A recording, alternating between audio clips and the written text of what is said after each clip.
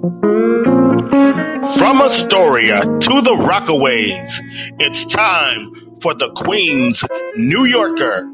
And here is the man giving you all the info, your uber snazzy and jazzy host, Mr. Jason D'Artagnan.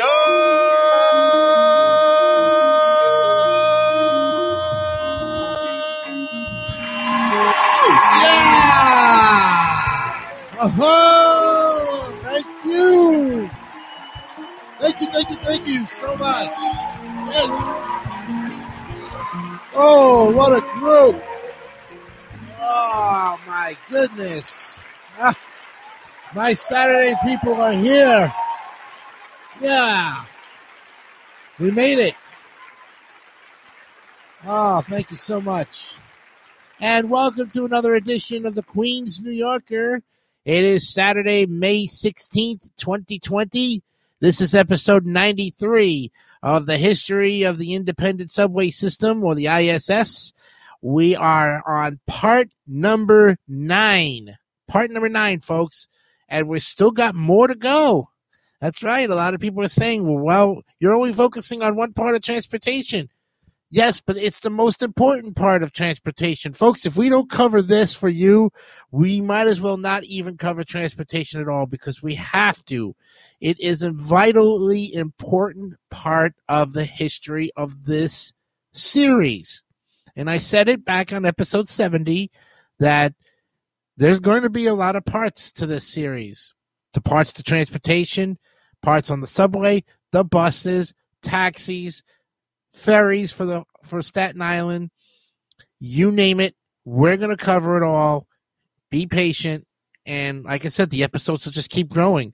So you're getting a lot of information, and a lot of credible information, because it's still all coming from the Wikipedia, and we thank you for that.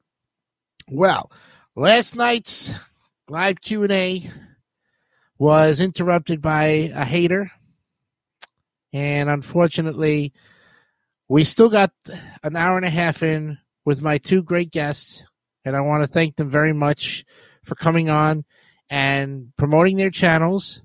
They had a grand time. Everything was great. But this coming Friday, there will be no live Q&A this week.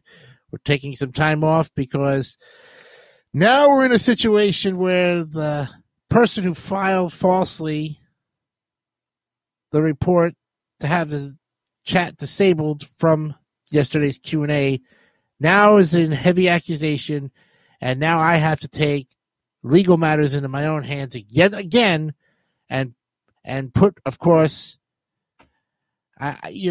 folks, I don't like to talk about this on our great episode, but I truly, one day I'm just going to come out on an episode, not an episode, but a live session, and talk about, again, why this channel continues to get frowned upon by the one person out there. One person. It's only one. It's not a group of people. It's not an activist group.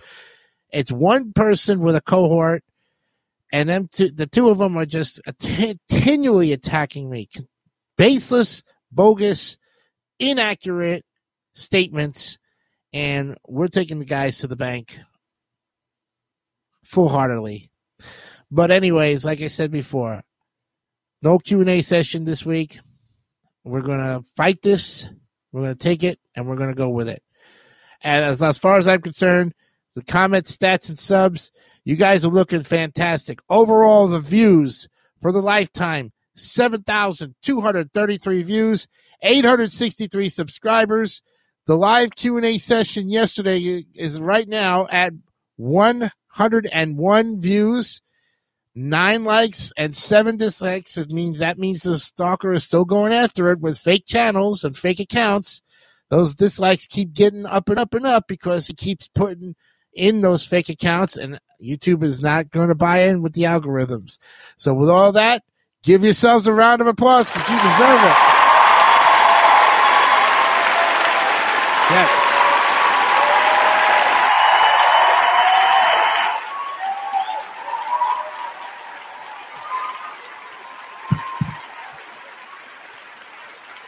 You know, every time I do the comment, stats, and subs. I'm making a point here. I'm proving to everybody that stuff is not, going against us, and that the views continually go up and up and up because the channel is verified, it's credible, it's valid, and there is on point to it. So that's why we're doing it every episode from here on out, to show you the progression of the channel. News of the Weird starts this new week off. The lead story, we're not going to do the lead story, but it is Signs of the Times because it has to do with the sea thing, so we're not going to do that one. We're going to do the next one called Not Men from Outer Space. While people in Washington's Puget Sound were startled on the evening of May 6th by a brilliant streak of light across the sky, followed 3 minutes later by a loud explosion. Huge boom that shook the house. It was the loudest boom I ever heard. And one witness in Briar reported, according to KOMO, that's Como, the American Meteor Society investigated the many reports it fielded and determined the noise came from an exploding meteor entering Earth's atmosphere. The meteor may have been part of an annual Eta Aquarid meteor shower, which occurs when the Earth moves through the remnants of Halley's Comet. Wow. Yeah.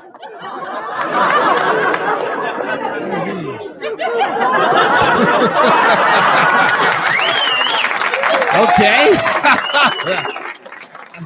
So they're not meant from outer space, but just loud explosions. Okay. Gee whiz. All right. Well, today on part 9 of this history of the subway, we continue on with a couple of great, more categorized crimes that took place, and we're talking about fare evasion. Fare evasion is, let me give you the definition of it real quick so you know what we're looking at. Let me see if there's a definition real quick. Fare evasion. Let's see if we can give you a small definition of it. There's the definition. I'll give you the definition of it. It's or fare dodging. It's a fare violation, rarely called ticket evasion. Is the act of traveling on public transportation without paying by deliberately not purchasing a required ticket to travel, having had the chance to do so. And if you get caught for that, you are not getting away with it. All right, but that was a big thing, a big crime in the days, and so we're going to look at that right now. So fare evasion seemed a small problem compared to the graffiti and crime. And, of course, this is from the Wikipedia, the home of the free encyclopedia. Always. Pictures are also by the Wikipedia as well. However, fare evasion was causing the NYCTA to lose revenue. Now, the strategy for restoring riders' confidence took a two-pronged approach. In 1981, MTA's first capital program started systems physical restoration to a state of good repair, improving transportation authorities' image in riders' minds is as important as overcoming deferred maintenance. Prompt removal of graffiti and prevention of blatant fare evasion would become central pillars of the strategy to assure customers that the subway is fast, clean, and safe. Now, similarly, fare evasion was taken seriously. The NYCTA began formal measuring evasion in November of 1988, when TA's Fare House or Fare Abuse Task Force, the FATF, was convened in January of 1989. Evasion was 3.9%. Now, after a 15-cent fare increase to $1.15 in August of 1990, a record 231,937 people per day, or 6.9%, didn't pay. The pandemonium continued through 1991, and to combat the mounting system, the FATF designated 305 target stations with most evaders for intensive enforcement and monitoring. Teams of uniformed and undercover police officers randomly conducted mini-sweeps, swarming and arresting groups of evaders. Special mobile booking centers in converted city buses allowed fast-tracking offender processing. Fare abuse agents covered turnstiles and shifts and issued citations. Plainclothes surveyors collected data for 5 hours per week at target locations, predominantly during morning peak hours. And finally, in 1992, evasion began to show a steady and remarkable decline, dropping to about 2.7% in 1994. The dramatic decrease in evasion during this period coincided with a reinvigorated transit police, 25% expansion of city police, and a general drop in crime in U.S. cities. Now, in the city, crime rate decline begun in 1991 under Mayor David Dinkins and continued through the next 2 decades under Mayors Rudolph Giuliani and Michael Bloomberg. Some observers credited the broken windows approach of law enforcement, where minor crimes like evasion are routinely prosecuted, and statistical crime-fighting tools, whereas others have indicated different reasons for crime reduction.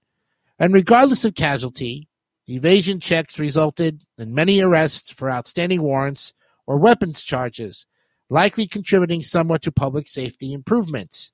Arrests weren't the only way to combat evasions, and by the early 1990s, NYCTA was examining methods to improve fare control passenger throughputs, reduce fare collection costs, and maintain control over evasions and general crime.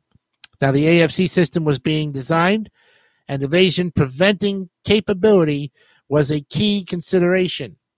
TA's queuing studies concluded that purchasing tokens from clerks was not efficient. Preventing slug use required sophisticated measures like tokens with metal alloy centers and electronic token verification devices. To provide better access control, the NYCTA experimented with floor-to-ceiling gates and high-wheel turnstiles. Prototypes installed at 110th Street and Lexington Avenue Station during a target hardening trial reduced evasions compared to nearby control stations.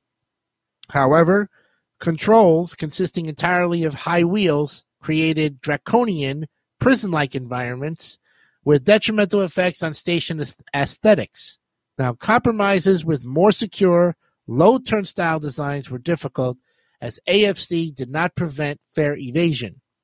Production automated fare collection, or the AFC, implementation began in 1994, and new turnstiles, including unstacked high wheels and floor-to-ceiling service gates, featured lessons learned from trials. Now, as AFC equipment was rolled out, evasion plummeted. Fare abuse agents, together with independent monitoring, were eliminated. And that is a look on fare evasion. And now let's look at the rehabilitation and rising trend. Ridership increased 4% between 1978 and 1979, mainly because of the improving economy. Numerous improvements were touted in a 1979 Daily News report, including air conditioning and closed-circuit television. As part of the Urban Mass Transit Act, $1.7 billion would be provided by the state and the Port Authority. Aesthetics chairperson Phyllis Surf Wagner announced a program called Operation Facelift, which entailed aesthetic improvements such as repainting and relighting the platforms, quicker replacement processes for windows and doors, and expanding the number of seats on the platforms. Now, during the mid-1980s, reconstruction began. Stations were refurbished and rolling stock was repaired and replaced. Neighborhood maps for wayfinding were added in subway stations starting in 1985, and maintenance on the subway began to improve.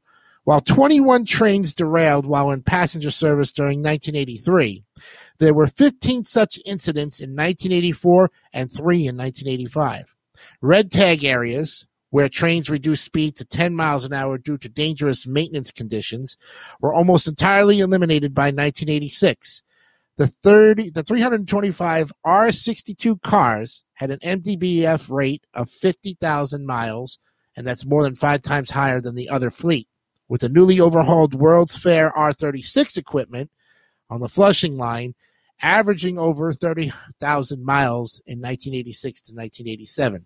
The MTBF of many rolling stock increased from 6,000 miles to 1980 to 10,000 miles in September of 1986. And hundreds of cars were overhauled or cleaned of graffiti. Speedometers were also installed on existing and new rolling stock. And finally, on January 1st of 1982, the MTA implemented the first of its 5-year capital improvement programs to repair the existing system.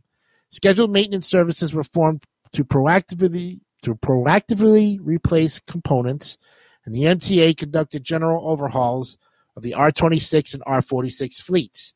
Older equipment, that's any car classes with contract numbers below the R-32s on the B division and the R-26s on the A division, were retrofitted with air conditioning.